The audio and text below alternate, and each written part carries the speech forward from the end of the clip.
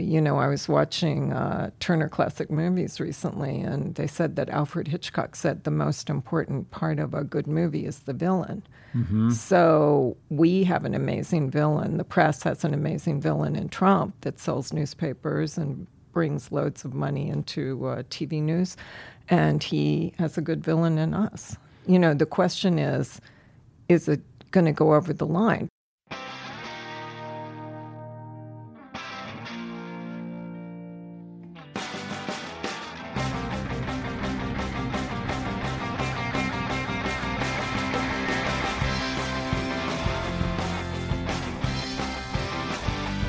This is A New Angle, and I'm your host, Justin Angle, marketing professor at the University of Montana.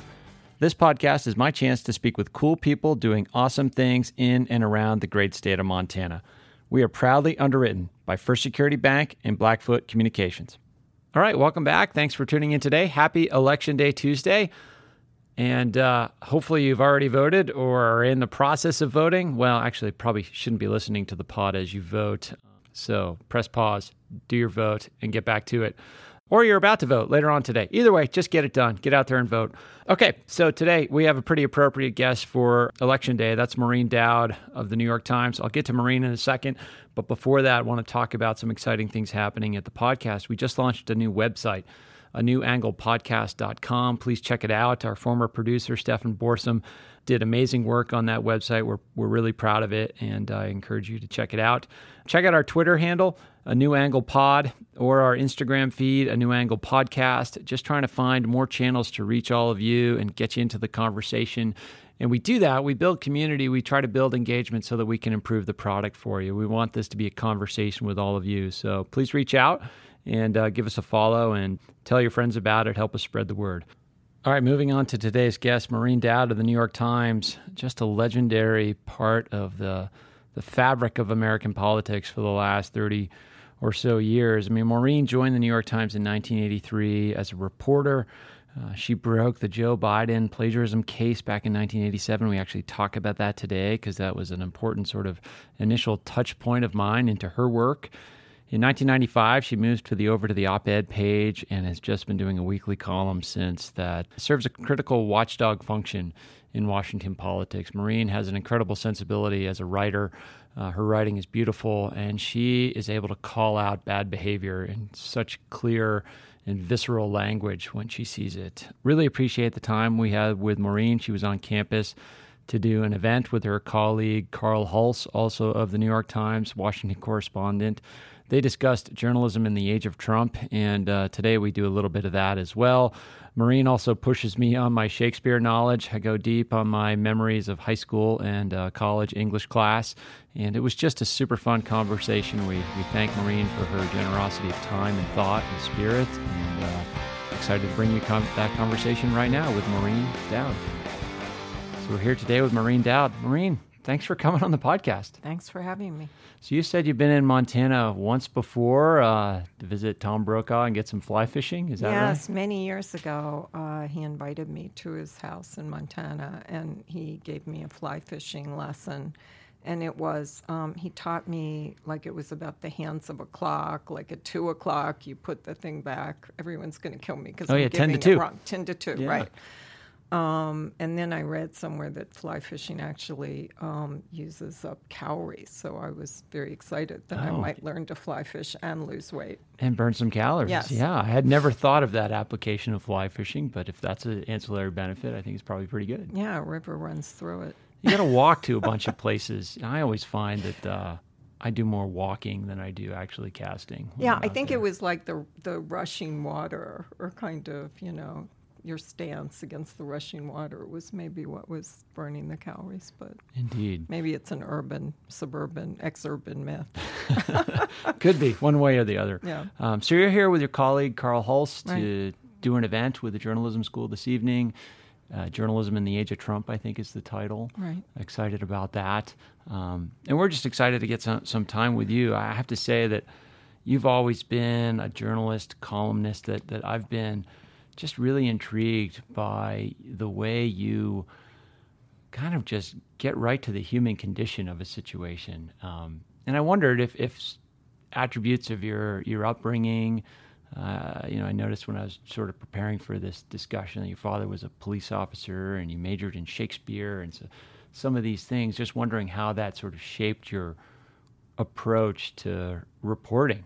Actually, it's those two things exactly, because my father, when he retired from the police force, became an administrative assistant to a congressman and a senator.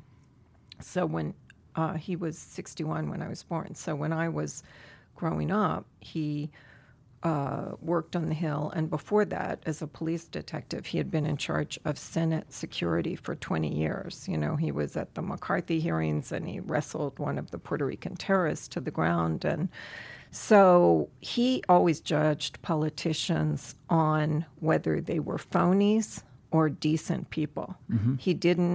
He was a Democrat. He stayed up all night the night Truman was elected because he was so excited, and he loved Harry Truman because Harry Truman was a really nice guy to the little people. But basically, he would judge people on, their humanity rather than strict partisan lines. And I think I inherited some of that. And also in school, I studied Shakespeare, and it's just amazing that in many centuries, things don't change. It's all the same, human emotions, like the Crayola crayon box of primary colors. We deal with, LBJ said that the two things that make politicians most stupid are sex and envy. And these are what Shakespeare dealt with, and this is what we're dealing with now, today. And I think Shakespeare is a really good kind of primer for covering politics, because politics, this is why I was very skeptical before the 2016 election about big data. Everyone kept saying Trump can't win, Hillary is going to win, and Nate Silver would kind of make fun of us as columnists because he thought we were too focused on human aspects. Right. Punditry. But voting for president is the most personal vote you can make. And anyone who thinks, Hillary thought in her last campaign that she had a brilliant guy, one of these demographic big data guys, and he was so brilliant that he was compared to the mathematician Russell Crowe played in A Beautiful Mind. Okay. And on election night, he came to her suite and he said, "Oh, well, I'm sorry, our model in Florida was wrong." And on election night. Yeah, and they were kind of like, "What?" And then they're like, "Okay, well, we've still got Pennsylvania." And he goes, "Well, actually, if the model is wrong in Florida, it's wrong everywhere." Yeah. And I had always thought the over-reliance on big data was stupid just because politics is so personal. Mm-hmm. It's just such... For president, it's just a really personal thing about who you like and who you're going to trust with your future, your children's future. Life and death matters. And it seems like I've heard you mention this before, like we have these patterns of oscillation between, somebody who's folksy and likable and, the president you want to have a beer with, and then you go, like George W. Bush, and then you go to Obama, which is sort of the professor. And do you see this cycle of kind of our preferences as a populace? Well, they used to make fun of this when this first came up years ago, that, they would say, well, who do you want to choose your pizza toppings? But fundamentally, I think the Democrats have hurt themselves a lot over the years because they ignore this, that you have to have someone running for president who is alluring, who can relate to people, who can get them excited, who is excited themselves to be running.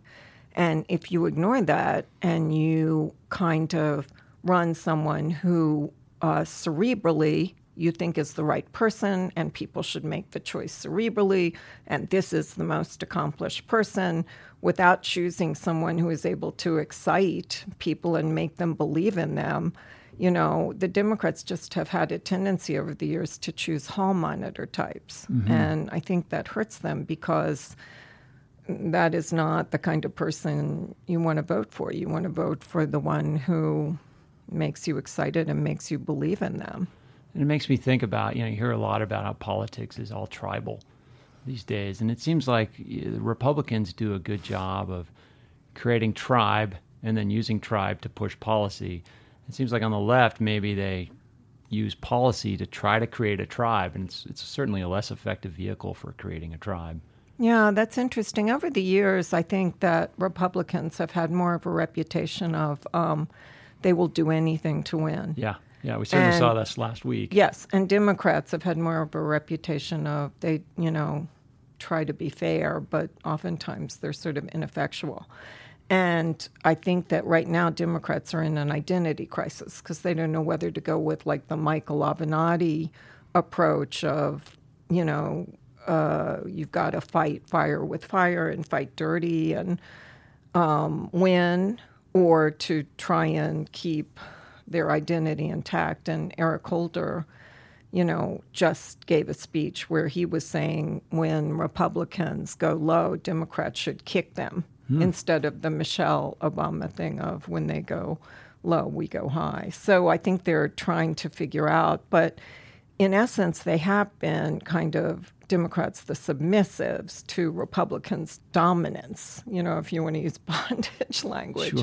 Sure. They've sort of let Republicans kick them around a lot over the years, I think. Yes. I mean, I think that's why someone like Alexandria Ocasio-Cortez, even though all her numbers don't add up, she brings fire and fight and excitement and charisma, so that's what's been missing in the Democratic Party. Yeah.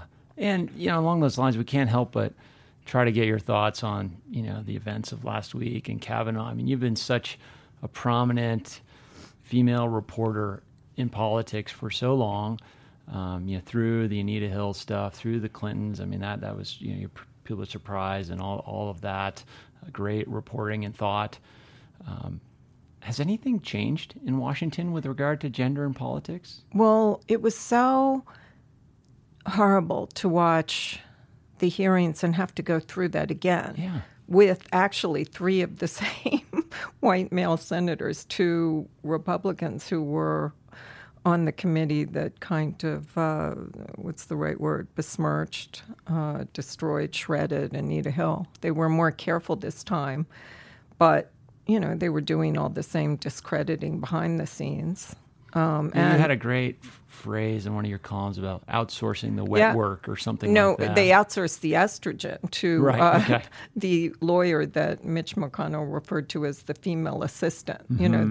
It was so pathetic that the Republican side of the Judiciary Committee is still all white males. So in order to hide behind the skirts of a woman, they got this lawyer, but then they got impatient with her and didn't let her talk. Right. Because they didn't think she was making the case very well. They sort of proved their point in the moment. Exactly. Oh. So what do you make of that? I mean, they sort of have this the impulse to put this female prosecutor up there, sort of. It signals an awareness of some context, but still the underlying attitudes don't appear to have changed. It made me long to see Mariska Hargitay from Law and Order come in and, pound some heads. I mean, it isn't a trial, and she's a trial lawyer, so she was slowly building up to points and trying to lay the groundwork for points, and the format just wasn't set up for that. Yeah, those 5-minute increments and all that odd things. Didn't work at all. A friend of mine was saying she looked so uncomfortable. She looked like she just wanted to get back to the Marriott and have a good steak and whiskey sour, Yeah. And thinking about all of that, I mean, it makes me think about, your writing seems to, you just call out bad behavior and hypocrisy on all sides. I mean, it seems to be, I've heard you describe your approach as a sensibility rather than an ideology. Is that accurate? Well, in the beginning, I was the first columnist, I think, who was trying to write a column. I was a political reporter for 20 years, so I wasn't doing it from the left or the right. I was trying to do it more from, as you say, the vantage point of sensibility or morality or behavior, not I'm going to defend a Democrat to the death or a Republican. And I think in the first few years it's hard for people to get used to. And it's funny, I come from a conservative family. So when a Democratic president is in and I'm critiquing them, my family loves me. But when a Republican president is in, they get really mad at me. Like my older brother, Michael, got mad at me one Thanksgiving because I was criticizing W about the Iraq War. And I came home and he said, if there was a hurricane, you would blame it on W. And then Katrina hit, and I blamed it on W. So, yeah, it's hard because you don't have one home on the left or the right to go to, a community that loves you all the time. And Times readers, I think, have a hard time with it, and they get angry at me, a lot. But I don't know how to do it any other way. If I could do it the other way, I would, because it would be a lot easier. Yeah, but I don't think any of us would be better off for you doing it that way. You have this ability to, call balls and strikes in a way that is kind of disappearing in the media. If you listen to Fox News, you never hear the other, any of the balls and strikes. If you listen to MSNBC, you never hear the balls and strikes. And it's interesting. Like, I wonder how readers on either side respond to your work, or if they even find it. Well, we are obsessed now with fake news, and, it's a very, very important time for journalism. But we've dealt with fake news before. Mm-hmm. There was fake news in Vietnam. The lead up to the Iraq War was fake news. Trump picked up the term, actually, it was used in the Russian bot kind of scandal, and he got the term. But when he says fake news, he means news that he doesn't like or makes him look bad. Yeah. So he's using it, and as everything, it's just being filtered through his id.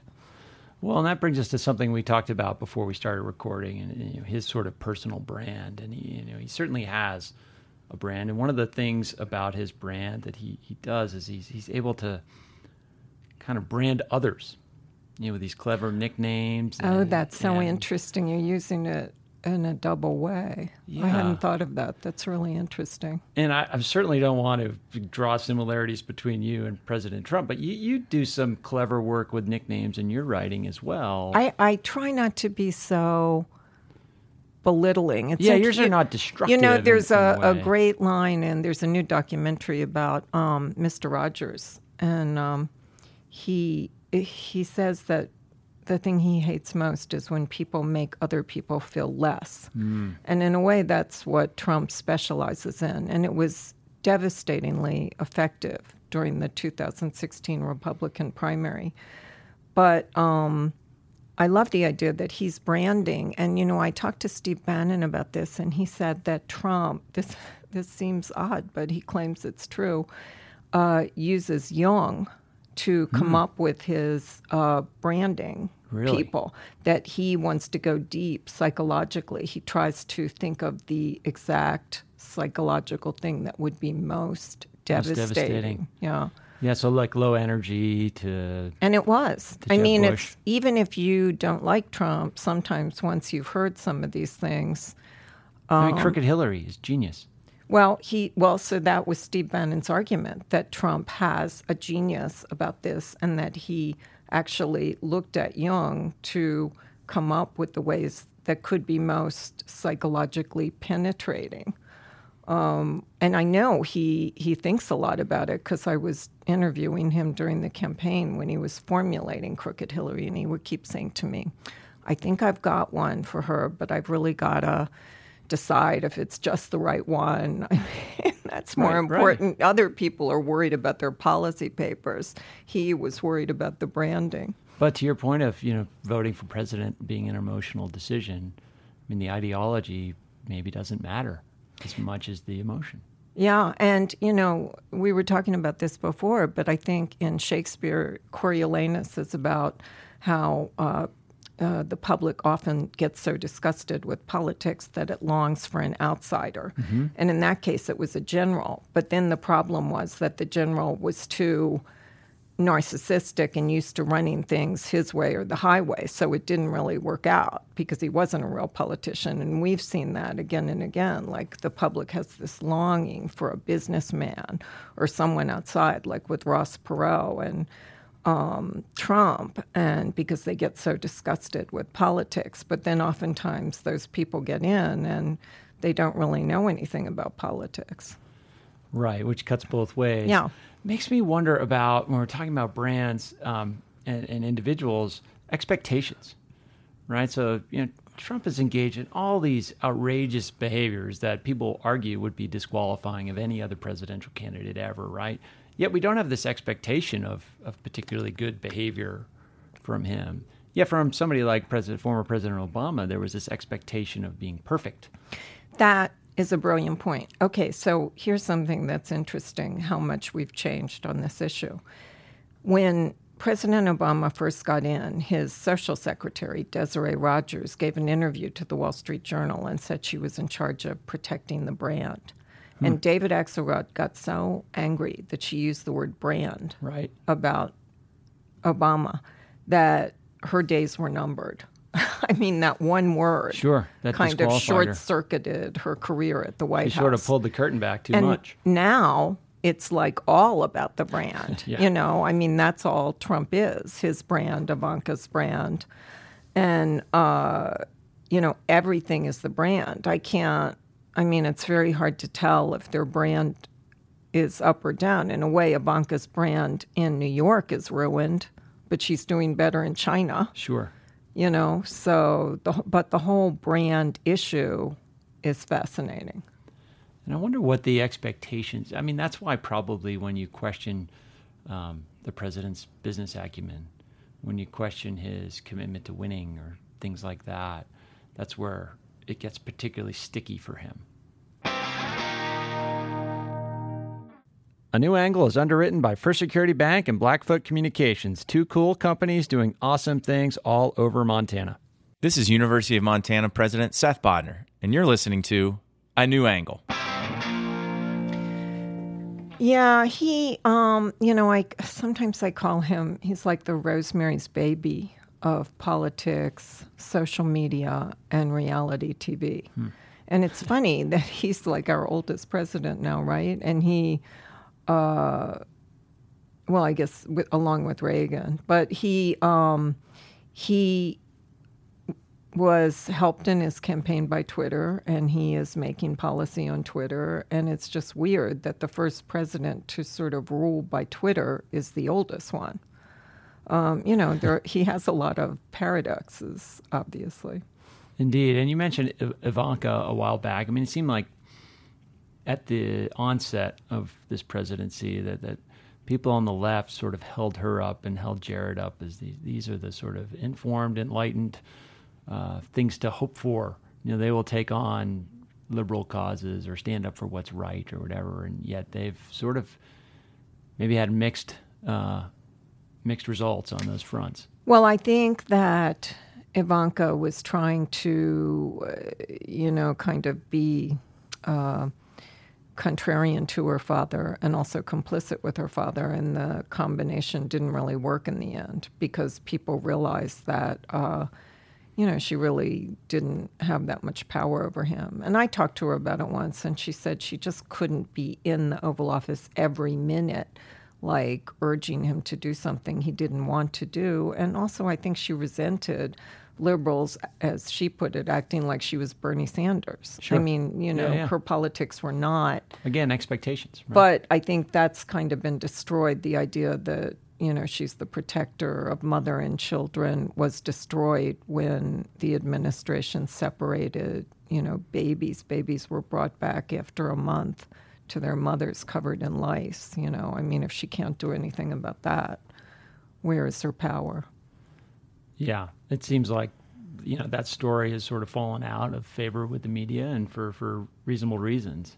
Well, I was thinking about the brand thing as we're talking, and it's, Trump used to be a sort of more benign, almost like buffoonish how many things he'd put his name on. If you would go to a Trump hotel in New York, it was on the water, it was on, he would just put his name and picture on everything. He was selling steaks and vodka and wine, and now he's kind of selling, derision and division.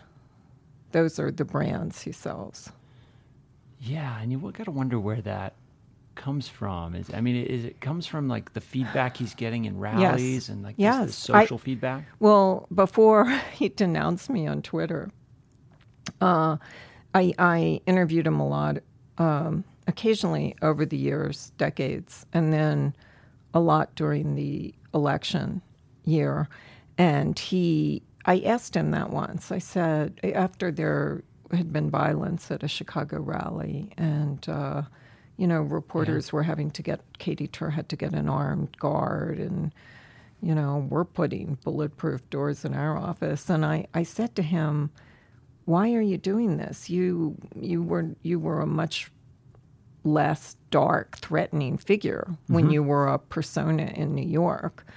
Why have you gone to the dark side? It's like you've taken this boat down into dark, dark waters. And he really tried to answer me. He thought about it and he said, well, I guess it's because I got to be number one doing that. And I want to stay number one, so I have to keep doing that. So that's where the votes are? Yeah, and the love. He's an attention addict. Those are the people who are giving him the love. And I said, but violence at your rallies, how can you let that go on? And he said, I think it adds a layer of excitement. Wow. Yeah. And, certainly the way it's portrayed on television, it certainly adds a layer of excitement. Yeah, and we were talking about brands, and I think he has reshaped the New York Times brand because the New York Times and journalism in general is now seen as this heroic, essential, part of our civic life that is helping to hold norms together. And so I was watching Turner Classic Movies recently, and they said that Alfred Hitchcock said the most important part of a good movie is the villain. So we have an amazing villain. The press has an amazing villain in Trump that sells newspapers and brings loads of money into TV news, and he has a good villain in us. The question is it going to go over the line, because we've just had this Washington Post reporter murdered by the Saudis. Right. And, is that because the Saudis know that Trump won't say anything? So it can get ugly really quickly, although there's a mutually beneficial aspect of it, that journalism is now safe for a little while. There's a really, really dark, scary aspect of it too. And my office is right at the door where they're putting in these bulletproof doors, and you're thinking, why? Yeah. This sort of cartoonish party guy from New York, how did this happen? Right. How's that feel at your place of work, to feel like there's that reality? Well, it's very mixed. On the one hand, we're heralded as heroes in a way we weren't before. And on the other hand, we're behind bulletproof doors. I don't think Trump even realizes what he's doing. He called our publisher in because his father loved the Times, and he loves the Times. And he wanted to talk to A.G. Sulzberger, and A.G. Sulzberger wasn't quite sure. This is about a month ago. And he went to the White House, and Trump just wanted to woo him. Yeah. But A.G. took the opportunity to tell him that he wanted him to stop using the phrase enemy of the people, because it was really dangerous. And authoritarian regimes are putting in laws about fake news that they can punish people with. And so I think Trump, maybe would have been willing to do it, but somehow the whole thing, as usual with Trump, got bollocksed up. And I think A.G.'s point was that's a Stalin-esque phrase. And, it's just at some point, lots of people like McCain and Bush Sr. used to use the press as a foil. But at some point, Trump may be going over a line that will give people permission to do really ugly things. Yeah, and the relationship with the New York Times and your colleagues is particularly interesting. I've listened to some interviews and read a bunch of Maggie Haberman's work, and it just seems like classic bully behavior. For as much as he rails against the New York Times and calls it fake news and bashes you guys all over the place, it seems like the outlet from whom he wants the adulation the most. Absolutely. And, one time at the premiere of Oliver Stone's Nixon, I was talking to Bob Woodward, and he said, every president gets the psychoanalyst he deserves. In other words, he was Nixon's, he was telling me I was Clinton's, and Maggie Haberman is Trump's. And funnily enough, Maggie's mother was a PR woman who worked not for Trump, but for a company. She didn't do direct work, but for a company that did Trump's PR. And Maggie and Trump are definitely in each other's heads. She is a brilliant reporter, and out of all the people that deal with him, I think and she's very fair, but I think he wants her respect. She's almost the perfect reporter for the time, having come up through, more of a tabloidy kind of upbringing. Yes, exactly. It just seems like that approach to reporting on this particular character is very apt. Well, I think that, I often say that Trump's most intense, passionate, tumultuous relationship is not with Melania, it's with us. Like he's the selfie president and we're the selfie stick. He's Narcissus, we're the mirror. Mm-hmm. He used to pretend to be his own PR guy, to call the tabloids in New York and claim that Madonna wanted to sleep with Donald Trump and Carla Bruni wanted to sleep with Donald Trump. And he wouldn't even change his voice. When that came out during the campaign, I thought that was the end of his campaign. That just shows how naive I was. Gosh, that's sort of like like with a fake it's name. Almost endearing at this point as far as the quaint. Suite of things to choose from. Right, Quaint, it's so exactly. Quaint. Yeah. Gosh. So I want to transition a little bit, and I feel like I have a responsibility as an educator to talk about like what lies ahead. If you were trying to speak to young journalism students about how to get into the field and how to find your voice in the field and how to approach the work that needs to be done in the next 10, 20, 30 years. It's so hard. Well, I did just speak to a journalist class here, and it's hard because on the one hand, journalism is now more heralded and essential than ever because of all Trump has created an alternative universe, and you need journalists to kind of pierce that. But on the other hand, all the community newspapers are dying, and there are fewer ways to kind of come up through farm teams than there used to be. And, it's hard to know exactly how to advise kids, except that I think at least with Trump, they can see why journalism is so important. I mean, I used to get very nervous with Dick Cheney because it made me more nervous to see someone who was staying within the norms that all the journalists trusted, and the bad stuff he was doing, it took years to come out. At least with Trump, you can mobilize in real time. Sure. If he does something awful, you can react in real time. Mm-hmm. Cheney, it would take years for people to realize, oh my gosh, maybe he's off his rocker. So, but I think they can see how we are it always sounds corny when I talk about checks and balances, but I think that's what we do. We are part of the checks and balances, and it's like the most important work you can do. And what gives you hope in that work? Like what brings you joy in your work? I mean, you cover a lot of, unfortunately, hypocrisy, bad behavior. You call out a lot of things that need to be called out, but is there what are the aspects of your work that bring you joy? Well, it's hard because, I love to use humor. And I think one of my idols is Jonathan Swift. And I think that in the worst of circumstances, you can always use humor as a vehicle to get across serious points. But now, because of Trump's, fake news, our editors are kind of nervous about using satire because they think it can be confused, that readers will, get confused and take it seriously. And a lot of readers are so frightened and,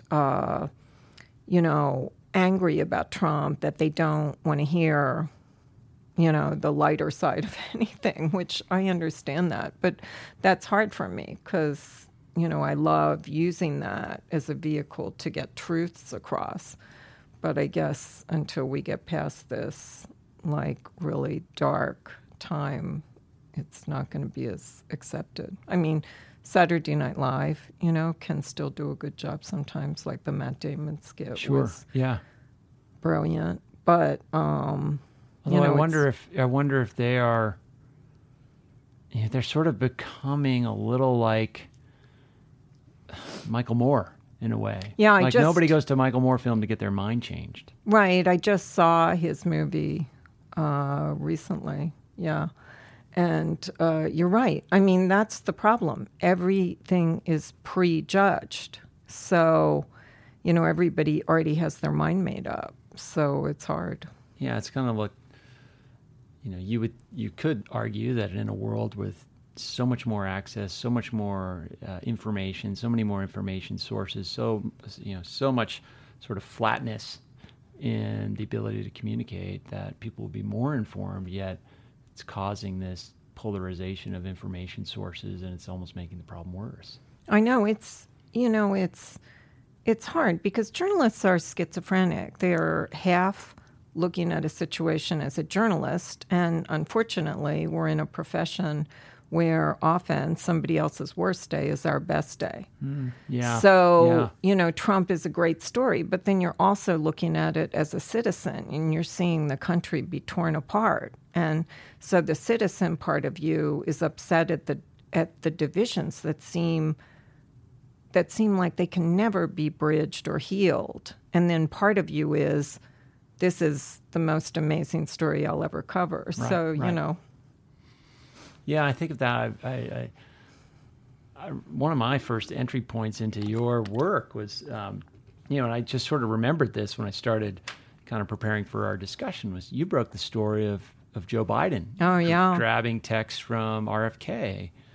And I don't know where I picked up on it, but there was a moment where you saw him after that story had come out. And I'm sure you've seen him many, many, many times since that story came out. But there is this, your best day is somebody's awful day. That's an amazing example. I didn't even know if I ever wrote this. But, when I was going to the press conference where he announced he was dropping out of the race, I took a back stairway up on Capitol Hill to the conference room, and I ran into him, and he was by himself waiting to go on, and we just kind of locked eyes, and it was very painful. My dad, as a policeman, had to shoot someone in self-defense once, and he said it felt like there were bones in his throats. And, even if you're in the right and what you're writing, it's hard. You're affecting people's lives. And the weird thing about Biden is that then we got to be,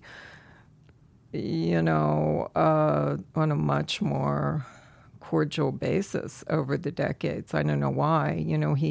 He thanked me because he got an aneurysm then, and he said if he had been on the campaign trail, he would have died. And also, he told me once, he told President Obama, cut me out of his columnist briefings because he didn't like what I was writing. And Biden said he told him, don't gut her out. It's better to work with her than against her. I would agree. Yeah, and he called me a couple times recently to talk about politics, and it's just weird how that whole thing kind of turned around over the years. But I think if you try and be fair with people, that they will realize it and in the end respect you. Yeah, and I've heard you make the point about, one of the mistakes that Biden made was not having the right people around him. And that seems to be an important lesson for a lot of our public figures. Well, that's another Shakespearean thing, right? Yeah. Othello and Iago. I mean, I have seen so many leaders, and not only in politics, self-destruct, because the higher they get, the more they surround themselves with sycophants. Mm-hmm. And you can either hear the bad news from someone who cares about you, who's close to you, or you can wait and hear it on the outside and hear all the compliments from the sycophants. And I'm shocked at the number of times that leaders choose the sycophants, rather than the honest people. How do you? I mean, that makes me think about and that's what happened in Lear. Like Cordelia told her father the truth, and the other two daughters didn't. And now you're testing my Shakespeare. He cast her out because she was honest with him, and that's what a lot of leaders do. Makes me think about that infamous sort of anonymous op-ed that the Times published a month ago or so. It's a Halloween costume now. The anonymous. A sexy Halloween costume. Of course. Gosh. Available on Amazon? Yeah, so is The Handmaid's Tale. Oh, gosh. I mean, it makes me think about that. I mean, you probably have sources on the inside who talk to you about the real state of affairs in the White House. And is this mythology that people on the left create about, a constellation of people trying to protect the country from the president? Is there any truth to that, or is this just all mythology? I think some people think they're doing that. For instance, I think Jim Mattis does. And I wouldn't be surprised. When Nixon was getting drunk and talking to the portraits, Henry Kissinger set up a pact with the generals. And and Nixon was actually drunkenly talking about dropping a bomb or something. And Henry Kissinger set up a pact and said, if he calls you and talks about dropping a bomb, just call me. That's the trigger. And I wouldn't be surprised, if Mattis and Kelly had some kind of thing like that. And thank God Trump has no substance issues because can you imagine? Right. And I don't even think Trump is that. He's belligerent in every way except actual war. I think he, with exercise, he thinks exercise is a waste of time. You could be doing business. And I think he sort of thinks the same about war. It's destructive, unnecessarily. Yeah, because he keeps talking about Iraq, and that was a waste of $7 trillion. And so, but I wouldn't be surprised if some of these guys, in the same way Gary Cohn snatched an agreement about South Korea off his desk, if some of these guys have certain pacts in place to make sure that Trump doesn't do anything crazy, because he doesn't really understand how the government works. Steve Bannon told me that when when Trump wanted to fire Comey, Bannon tried to explain to him, like, you can fire Comey, but the investigation goes on. You can't fire it's the not FBI. over. Yeah, and he didn't get it. He really doesn't understand anything about government. He thinks he's still dealing with real estate lawyers in New York, that you can bully them and shame them and fire them. And, he doesn't really understand how it works. Well, that narrative and that sort of brand appeals to a lot of his base. Yes. And some guy that's just going to come in and say, you're fired. And, yeah, well, his base includes my whole family, who I like to describe as my little basket of deplorables. Gosh, well, we're sort of up against the end of our time, but I'd love to engage you about the Clintons and Hillary in particular, but that's we could do a whole nother podcast about just that. Yeah, we could. Well, Maureen, thanks for being so generous with your time and insights. And it's just a great honor to have you on campus. I know our students and our community are really excited about it. And I look forward to the event this evening. And I look forward to, reading more of your columns, because you're a voice we need right now. Well, thank you. You're a great brand. I'm doing my best.